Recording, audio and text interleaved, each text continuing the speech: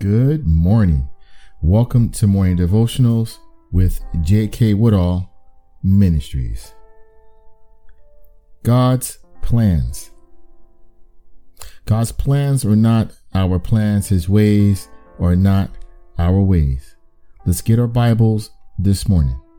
Let's turn to the book of Mark, chapter 5, and we're going to start at verse 22. Now, we're going to read a few different scriptures because the chapter is a little long, but this will bring everything into context and focus. This morning, I'm reading out of the Amplified Bible.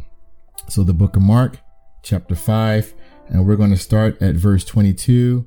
And as we move around, I'll call out the verses. Verse 22.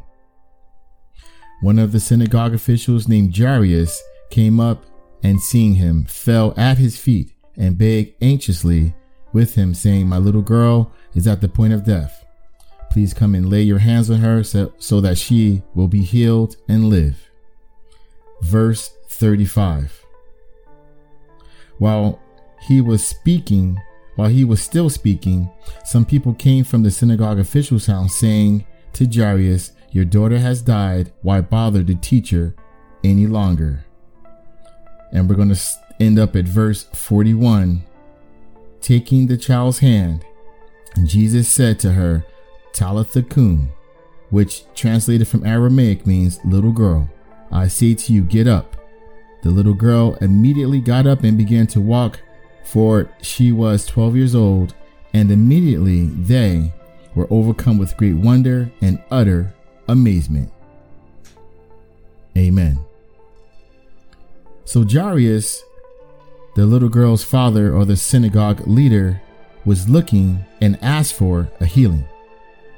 But what God's plan was a resurrection. Jairus was looking for a healing. God planned a resurrection. Let's pray this morning. Heavenly Father, creator of the universe, my salvation, Red Sea divider, we praise your holy name this morning. Alpha and Omega, we thank you. Heavenly Father, we know that your plans are not our plans. We know that your ways are not our ways. And we thank you. We thank you for anything in our lives that you need to resurrect where we thought it needed to be healed.